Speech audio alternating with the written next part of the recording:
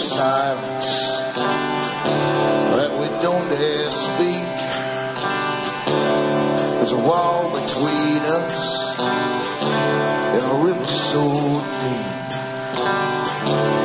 We keep pretending that there's nothing wrong. There's a code of silence and it can't go on.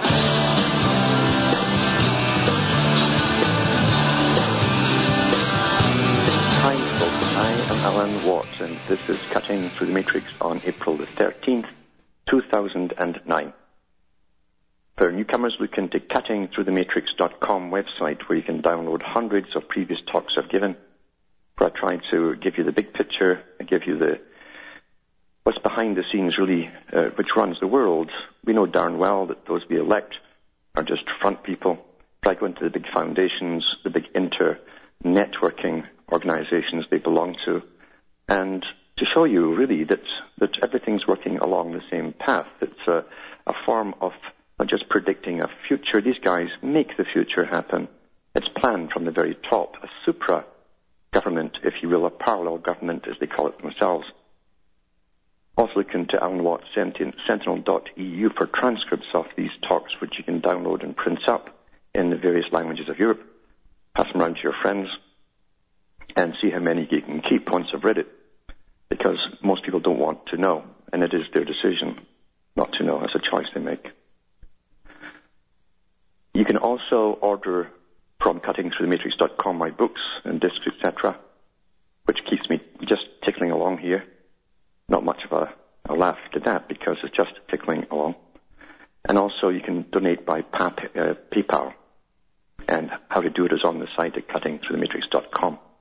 Those who just get discs passed around, there's lots of discs get burned and passed around to many, many people. If they want to order or they want to donate to me, they can send personal checks from the US and Canada to Alan Watt, Site 41, Box 4, Estaire, which is Estaire, Ontario, Canada. And the postal code is P3E4N1. That's P for Peter, 3, E for Elizabeth, 4, N for Nora, 1. And we are on a roll today in Canada, well, in Ontario where I am. There's been a lot of snow melt. There's still some snow there, but there's lots of patches of ground showing through. And the temperature went up to about 50 Fahrenheit during the day. Normally at this time, the humidity is very high, and it should be the temperature like that in the massive melts. And yet it's showing basically only 30% humidity on the meters. Why is that? It's because we've had the spraying going on every darn day, and the barium and aluminum oxide take the moisture out of the atmosphere right to the very ground itself. So the only place where there's any moisture is right on the ground. And this has been standard now for quite a few years with this daily spraying stuff. It's worldwide, pretty well. Governments won't talk about it. When they do, like the Canadian government, to say that it's a matter of national security. That's what the Member of Parliament for Sudbury was told when she brought it up in Ottawa in Parliament. It's not our place to know it. In other words, we're just peasants. But it will have and it is having its physical effects on people as well. And there's many reports coming in from scientific studies on the effects of barium and aluminum oxide, etc., etc. That's why, too, more and more people are being diagnosed in their 40s and even 50s with asthma for the first time. That never happened before. You generally got it at the age of 2 after your first inoculations. So they're on a roll, you see, to depopulation, big time. I've gone over the history of the sterilization agenda, which is underway. According to all the statistics, 85% sterile for males in the Western world. And I'm going to go into more of this because there's a lot out there after this break.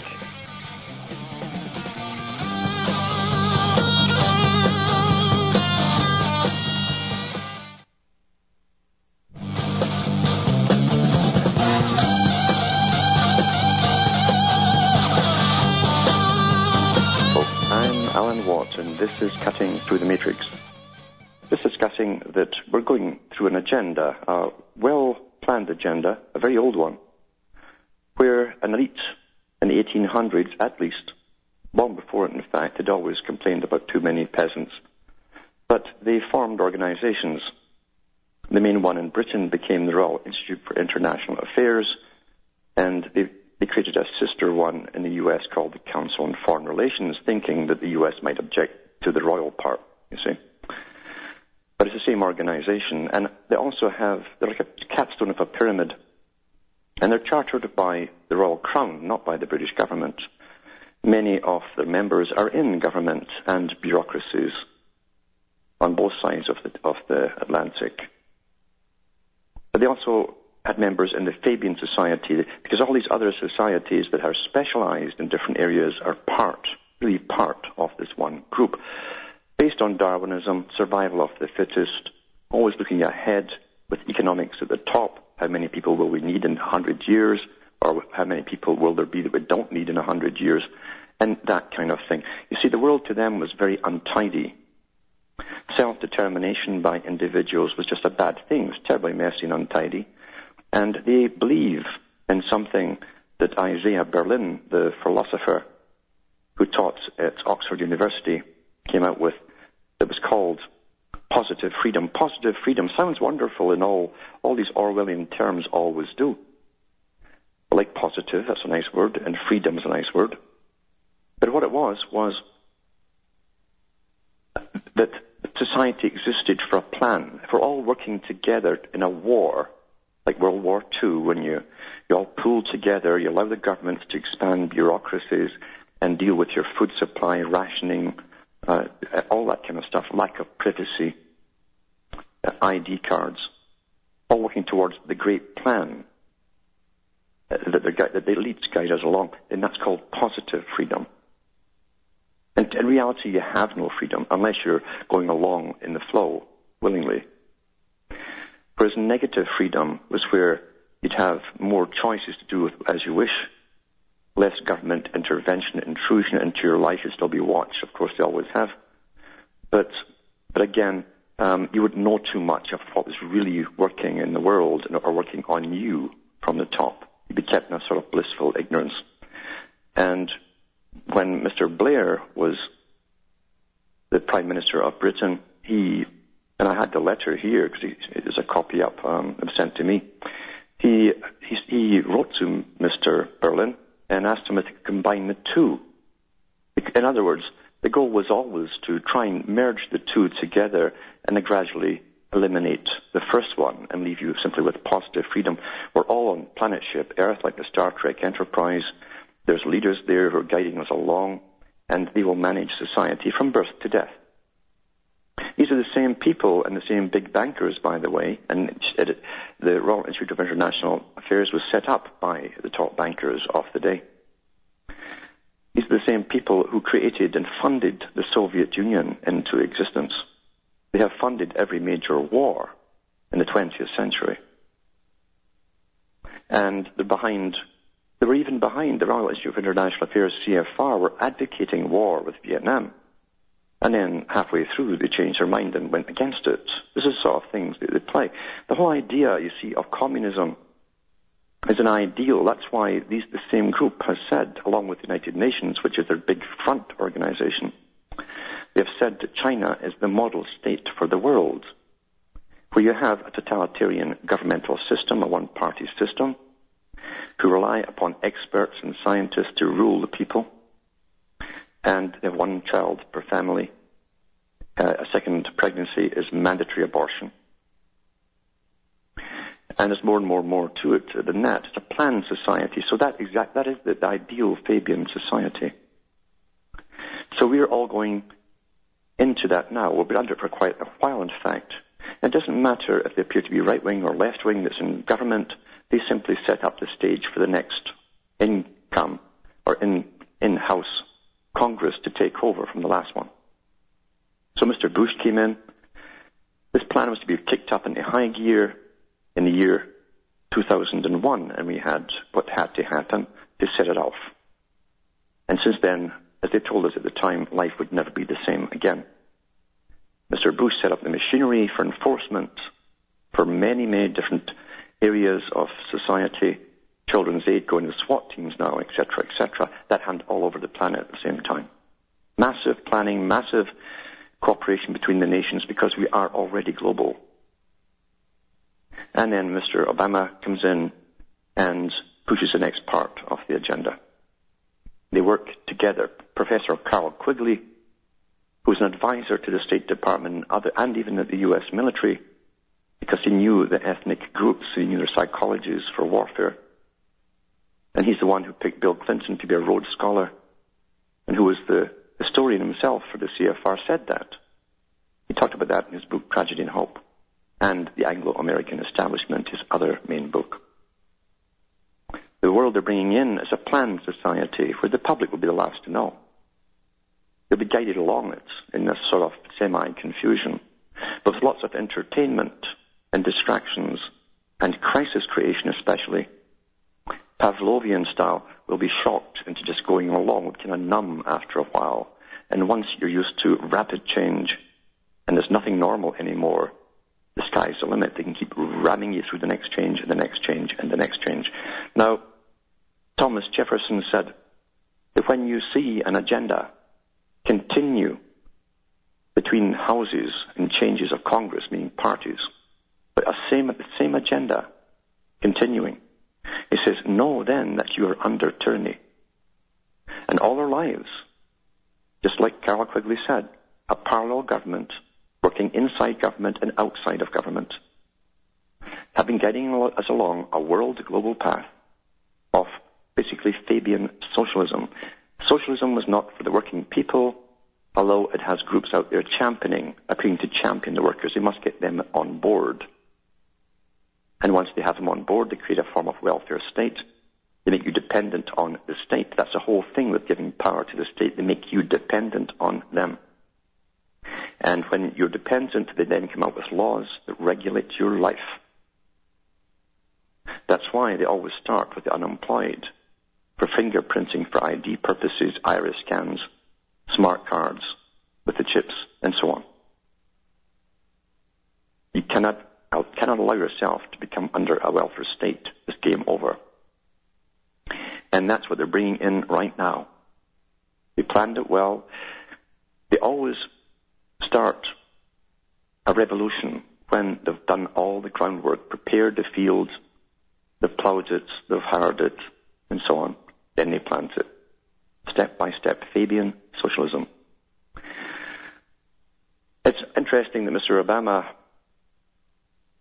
brought in this compulsory volunteerism. And I've said before, when you look at the money he's advocating to education for this project, that means that's going for ideological indoctrination. Very, very dangerous. The same system that Hitler used, the same system that Lenin and Stalin used. All totalitarian regimes do the same. And then, by coincidence,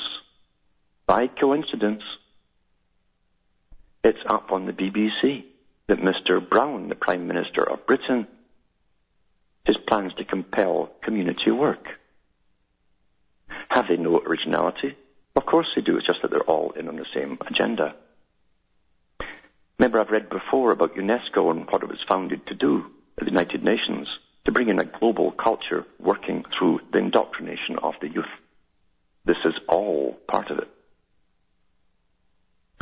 12th of April 2009, from the BBC, Prime Minister Gordon Brown has pledged to ensure every young person has done 50 hours of voluntary work by the time they are 19 years old. Always remember that that's a Fabian introduction, because once you accept that step by step, it's like a mouse going towards the trap. A little bit of cheese here, a little bit of cheese there, gets bigger and bigger, and boom, he's in the trap.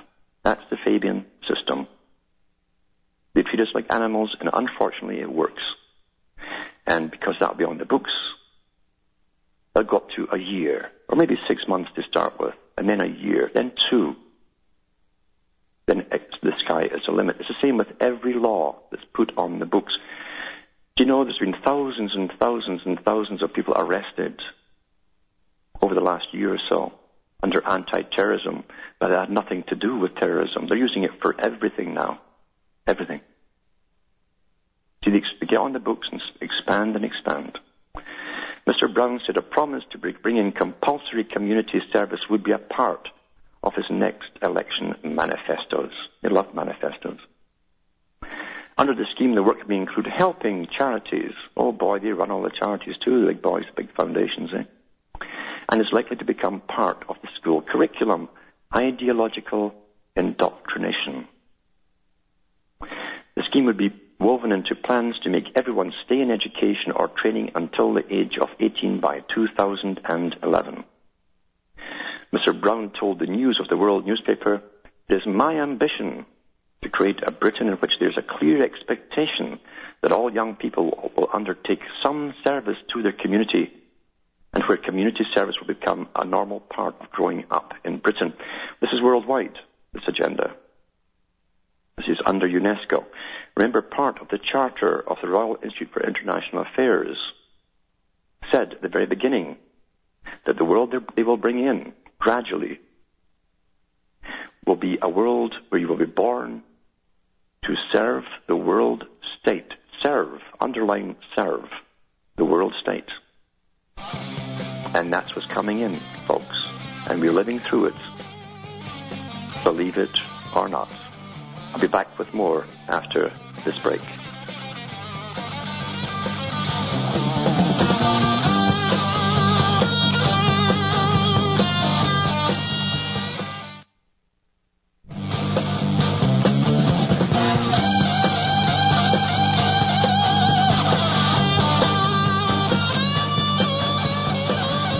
Hi, folks. I am Alan Watt, and this is Cutting Through the Matrix. Reading an article from the BBC, what the Prime Minister has said about it's not his wonderful vision, it's the boys he works for, and it's not the public. A world of service, remember, is what the Royal Institute for International Affairs and Council on Foreign Relations want. The planned society, it will affect everything to procreation, and even if you can procreate or should have the right to do this, all wound up together in the planned society. Remember, the definition of a citizen is someone born into a system with pre-existing duties. So be very careful when you hear the term citizen. Mr. Brown told the News of the World newspaper, "It's my ambition to create a Britain in which there's a clear expectation that all young people will undertake some service to the community, and where community service will become a normal part of growing up in Britain." Bush Sr. was the first one to publicly, as a president or a leader of a country, use this term, communitarianism. Going back to the Club of Rome, they said they looked at all the systems in the world. After all, their boys set up the Soviet Union and other totalitarian places and studied them. Great big laboratories. And they favored collectivism. Well, see, collectivism is communitarianism. It's the same thing. It says clear accreditation. It says, and by doing so, the contributions of each of us will build a better society for all of us. For them it will, yeah. The Prime Minister added, that would mean young people being expected to contribute at least 50 hours of community service by the time they've reached the age of 19. This will build on the platform provided by citizenship classes. It's another big thing they brought into the schools. Citizenship classes. They're teaching you what a citizen is now, you see. That's standard in ideological training. Because it's political. It's politically motivated. But because the greater part of what I envisage as community service takes place outside the school day, it will require the close involvement of local community organizations and charities, while the foundations owned by the bankers run these charities and organizations. That's the parallel governments. Mr. Brown said the work would also be linked to a clear system of accreditation so that young people would be able to mark their achievements gained through volunteering. In other words, you'll be either in or out. You better comply or else. Gordon Brown first proposed the idea of a national youth service to channel teenagers into voluntary work last year. It was due to be formally launched in September and would become compulsory if Labour was re-elected, which they were. Labour, of course, is socialism, and to be honest with you, so is conservatism It's the same thing. There's an excellent movie put out by the BBC, I think it was. It was called Deep Cover, with Donald Pleasance. It goes through some of this during the Thatcher years, where this character says, who should know, he says, when his daughter says, well, don't worry, Daddy, our lot's in now, meaning Thatcher's lot, the right wing. He says, are you sure, he says, are you sure? He knew darn well it was all the same side, with the same agenda. There are no left and rights, there's only elitists. And I've talked about Optimum Population Trust before. I've gone through it. It's really a eugenics organization that fronts, again, for the foundations. Eugenics and depopulation has always been a mandate. Remember Sir Charles Galton Darwin in his book, The Next Million Years, where he bewailed the fact he couldn't just kill off openly the people. They'd have to do it by surreptitious means and covert methods. Otherwise, they'd outbreed those who were fittest to survive. And he went right into eugenics. He even talked about using the needle and different techniques or something in the food or the water, and by goodness we have it. We've got it all here. And I've also said that the nature programs, I noticed when I was small, there was one they used to repeat on the one station we had in Britain. It was called Hans and Lottie Haas. They started off the deep sea diving and scuba. It was very exciting to live in a working class area and see these amazing tropical oceans and little islands and so on. But there was something about it that just went overboard. And of course, they were gradually, even back then, introducing us to the idea of man's impact, too many people on the planet. And that's what all of the big nature programs are about. That's why there's been so many of them. And who runs one of the major ones? David Suzuki. David Suzuki, the eugenicist and geneticist. That's what he studied, to be a geneticist. An elitist. And he runs the main ones for Canada. Every country's got their favorite. They all belong to the same organizations like World Wildlife Fund and Prince Philip at the head of it. The man who said openly there's too many people. In Britain, David Attenborough was the main character for all these wonderful, wonderful nature programs. And they take years in the Fabian style to get the audience with them, you see. And you like the guy against Fabian, get to like the guy, identify with him. And then once he's so popular and millions of people follow him, he's like a god to them when it comes to nature, etc. He brings in the real kicker, why he's really there and why they've really done it. He's worked his whole life at this. Beautiful, beautiful Fabian strategy. The broadcaster, Sir David Attenborough, has become a patron of a group seeking to cut the growth in human population. On joining the Optimum Population Trust, Sir David said growth in human numbers was frightening. Was frightening. To whom? Back with more after these messages.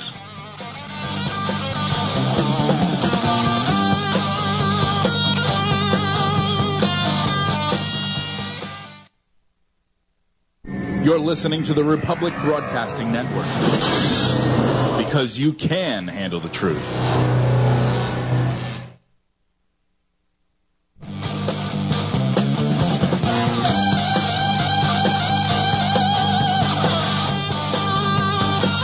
I'm Alan Watt, and this is Cutting Through the Matrix, reading an article from the BBC about David Attenborough, who's now up there. He always was. He just, to say Fabian-wise, in the Fabian style, taken him many years to get the following that he has, a whole lifetime, in fact.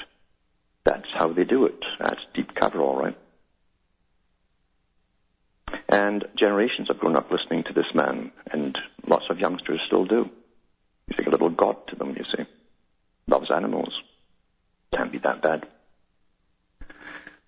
And it says here, he's joined the Optimum Population Trust. It's a big foundation, you see, backed by the other big foundations. They pretend to be philanthropists,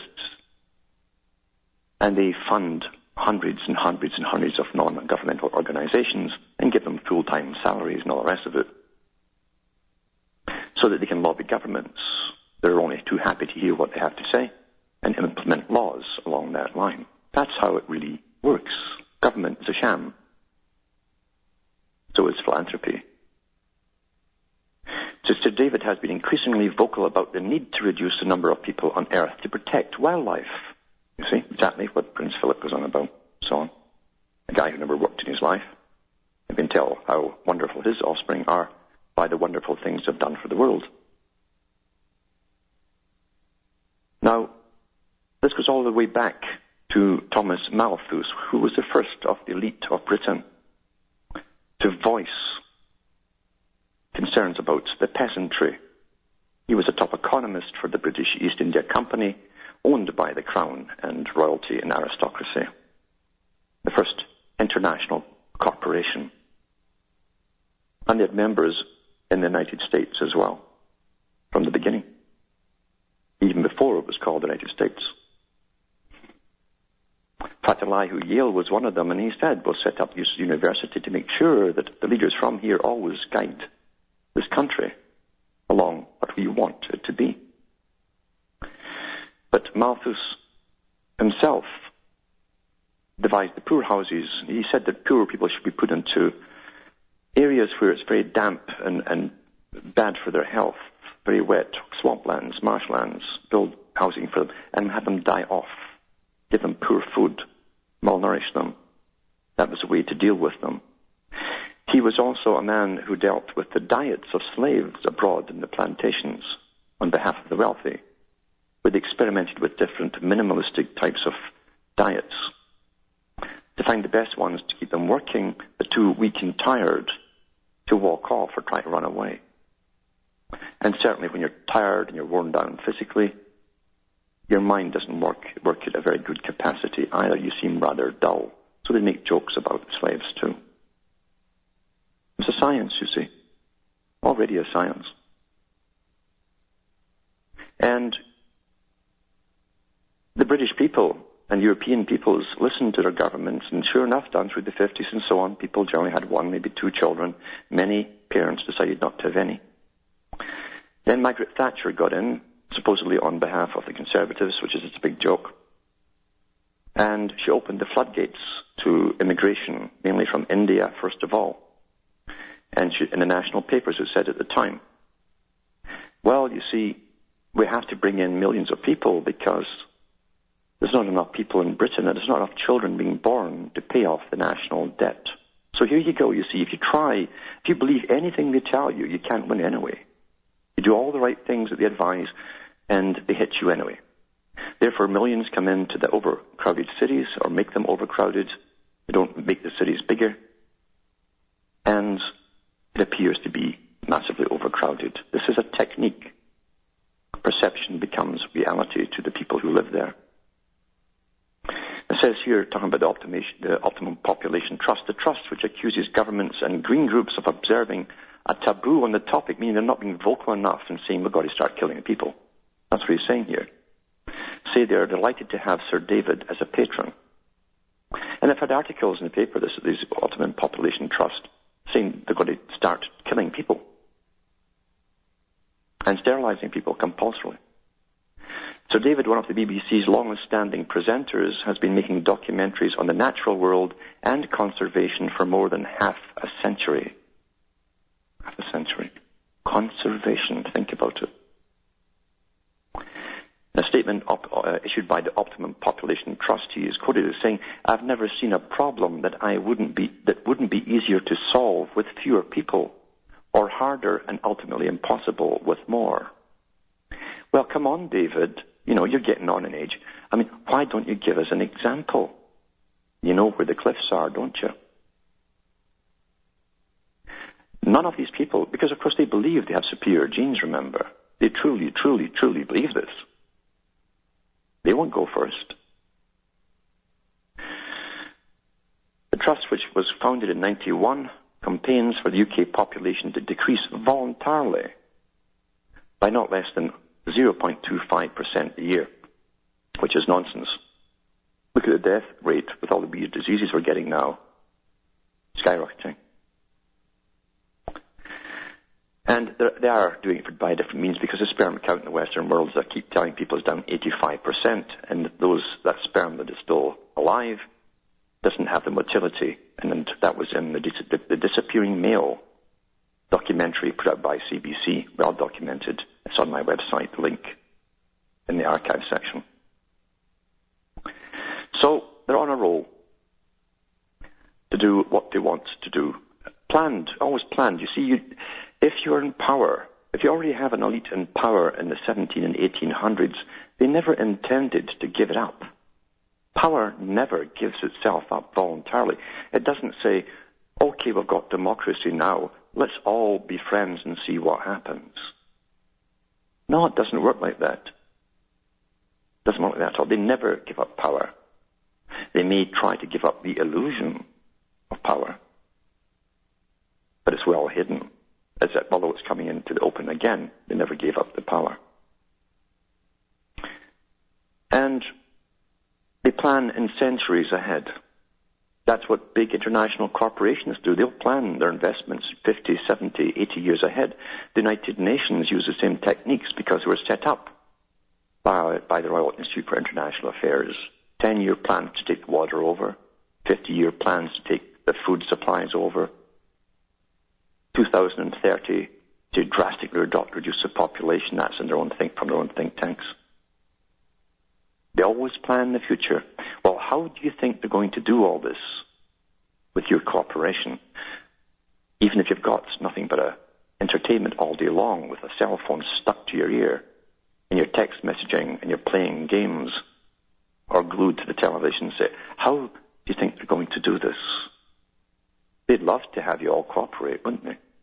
But mind you, it would be much easier shortly, because with the mandatory volunteerism and the school mandatory indoctrination with political ideology, you're going to see children soon come forward, voluntarily, asking for sterilization. Voluntarily, I should say. And that's coming. Now, I've got reports here on the food. There's nanotechnology in the food now itself, and in your candies and everything else. But they never told the public till it's done. And the Food and Drug Administration, they say themselves, oh my goodness, we haven't tested this stuff. Do you really believe that they let disasters happen and then look into it? You see, they want you to believe in the accidental view of history. We just screw up here and there and deal with the problems once they arise. That's what they want you to believe. Just like the crash that they created to bring the economy down, to bring up the IMF to world standards, so that it will fulfill its proper role. It was designed to print money for the whole world. Your pills. This is from the Mail Online, 12th of April. Microchips in pills could soon be allowed doctors to find out whether a patient has taken their medication. It's already here. They have them. The digestible sensors, just 1 millimeter wide, would mean GPs, that's general practitioners, and surgeons could monitor patients outside the hospital or surgery. It also means so can the cops and everyone else, right? Developers say the technology could be particularly useful for... See how they always give you... They want to help the people, the poor, the sick, and the infirm. That's how they bring everything in. DARPA put a brain chip, and a guy keep telling us, we've never seen the guy, but they keep telling us he can send emails by just thinking about them. DARPA is not in the business of helping paraplegics. Look up what they're for. It's a military-industrial complex. Developers say the technology could be particularly useful for psychiatric or elderly patients who rely on a complicated regime of drugs and are at risk if they miss a dose or take it at the wrong time. It could also be used for the chronically ill, such as people with heart disease, to establish whether costly drugs are working or whether they are causing potentially dangerous side effects. Does that mean we're all just getting tested with this now? They could even remind women to take the pill if they forget. The intelligent medicine works by activating a harmless electric charge when drugs are digested by the stomach. Charge is picked up by a sensing patch on the patient's stomach or back, which records the date and time the pill is digested. It also measures heart rate, motion, and breathing patterns. Well, you see, they've been using this for the NASA guys for years. They had their suits rigged with monitors and chips, but now they want you to eat it. The information is transmitted to a patient's mobile phone. Privacy, right? And then to the internet using wireless technology to give a complete picture of their health and the impact of their drugs. Now, I've read articles in the past where they're now mandating drugs, psychiatric drugs, by court order from judges. You know that that's going to be the first thing they're going to use this for. You get a chip as well when you get your sentence by the judge. You know, since they're already drugging a huge proportion of young males now to make sure they get shrunken brains, and all those with leadership qualities are out of action.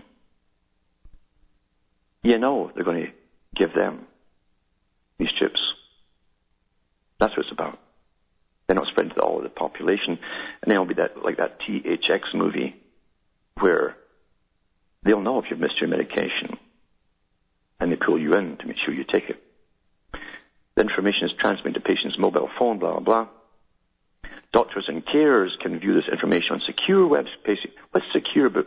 How on earth can we have secure web pages when supposedly someplace in China, supposedly, it could be the NSA for all we know, hacked into about 12 or 15 countries' government computers? That was in the paper about a week ago. And believe our governments are not using the cheap little free this and that that we use, or the ones that we buy. What chance would we have? We already have discrimination when it comes to getting insurance for people because their data and their health care now is all over the place. Oh, you're prone to this, you're prone to that, you can't get health care. You can't get insurance. But you know, it's all to do with control. Two major drug companies are investigating the technology developed by US-based Proteus Biomedical, interesting name, trials that begin in the UK within 12 months. Now, this is nonsense because they've already tried it out. Whatever they announced to us, they've done a long time ago.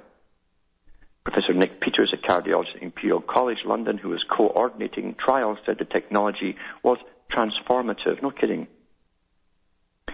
But interestingly, too, this company, Proteus, has also got the backing of the World Economic Forum. Why would the World Economic Forum, that deals with the world and populations and the economy, etc., be backing Proteus Biomedical? You see, what I'm doing is telling you the bits you're supposed to think about for yourself, but few do.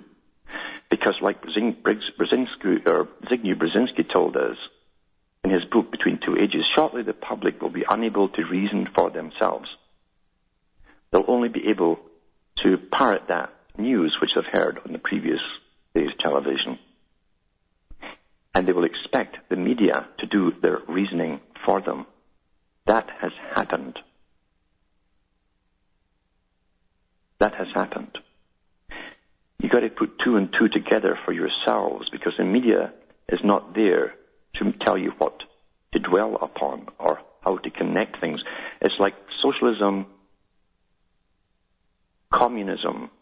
If you don't use the word communism, people will never associate socialism with communism. That's how bad it is today. There's also links to this at Wise Up Journal, which also gives you some more data about these particular chips. And there's silicone, apparently, little silicone wafers. And they've got some sort of coating on them so they cannot be destroyed by the acids in your stomach. There's a good series of movies put out. I think it was called Fortress. There was 1 and 2. And the actor was Lambert, I think his name was. They made the patients swallow this thing that attached themselves to their stomach. You could not get rid of it. It wouldn't pass through you. And they could punish you, give you incredible pain by activating external devices. All this is coming. All this is coming. Now, I saw an article in Canada and then one from New Zealand. The New Zealand one is called The Press, thepress.co.nz, New Zealand. Aircraft may spot energy wasters. The Christchurch City Council says they may shame people. Shame. See, that's a big part of Pavlovian-type psychology and Skinner psychology. They're already shaming people into dropping litter in shopping malls in Britain. When you come up on the massive Orwellian screen, yes, you down there, you, number so-and-so, pick up that trash. And everybody looks at it and you go, oh my God, you're embarrassed. Shame. This is how you train. This is how to train like animals. Shame people into more energy-efficient ways by using an aircraft with infrared imaging to identify poorly insulated houses. This is all over the place, not just New Zealand. Because I saw the same article bust out across Canada and the States at the same time. The proposed aerial, because we're global, you see. We've got a global government already. A parallel government. It's global. The serial thermal imaging map is part of an ambitious plan to slash Christchurch 1.6 billion annual energy bill and cut energy use by every city resident by 9%. When we roll out the scheme this winter. Isn't it wonderful to live in a wonderful, free and open democracy? Back with more after this break.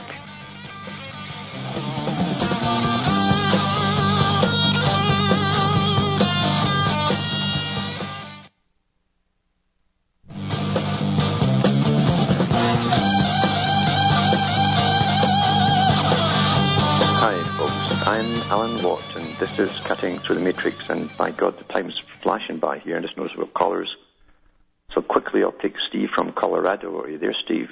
Yes, I am, Alan. How are you? Not so bad, yeah. Good. Now, I've been listening to you for as long as, I guess, as you've been on the air, and I've been, looking into this, as an individual for probably 30 years or better, yeah. And I've come to this conclusion, and, believe me, I'm a huge fan, so don't take this the wrong way.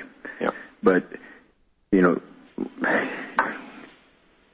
there a better idea for running the world? I mean, do you have another idea? There's many ways. This is the thing. They know this too. You see, they did many studies in the 1800s, early 1900s. Lenin himself said, and he spoke on behalf of this world's society. He said, humankind can go off in 1,000 different directions. See, we're so limited, we don't think outside the box. He said, but they must be brought up to think that this is the only natural one there can be. And when you have been brought to think this is the only natural one can be, you're going to accept every excuse and every direction they give you. Because we've never had the opportunity to look at different routes of society at all. There are many directions we can go off on. It's just that these boys, remember, have a hidden agenda. It's a utopia for them at the end. And as they start killing off the lesser people, they'll then start killing off their managerial class. They won't need them. They won't need massive bureaucracies over a population that doesn't exist. They really want a utopia where they fit under the Darwinian rules that they believe in. They should live, and they've already decided. H.G. Wells said this, we have decided who the fittest already are. And he wrote that just after 1900. Okay. Now we'll go to Vince in Canada. Are you there, Vince? Are you there? Yes. Okay, I just heard a little beep here. I just wanted to express my opinion on something here. It's written by Noam Chomsky. Yeah. And it's a very old statement, but it's very important. It said that the control of opinion is the foundation of government. Yes. And to me, that's pretty serious stuff there, because if I can't have my own thoughts, what else do I have? That's right. They're supplying you with everything that they have decided you are supposed to know. Yeah. Yeah. So which eliminates 99% of stuff that you're not supposed to know. So what's the main ways that they do that? It is through your training initially at school. You get it from your parents because they were indoctrinated through the same system. They think nothing's wrong. It's the accidental view of history they're given. And 50 years ago, all the public were suspicious of media. They knew that the lords and the barons owned it. They knew they were private. They knew they had spins and agendas. Today, that's been cleared out of them. That they have been trained that somehow the media is an essential part of the government. They're not. They're still privately owned. But they certainly are an arm of government. Absolutely.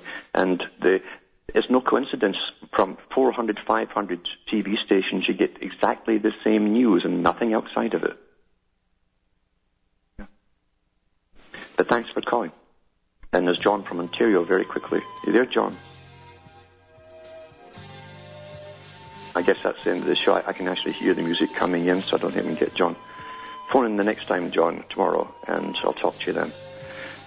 So from Hamish and myself from Ontario, Canada, it's good night, and may your God or your gods go with you.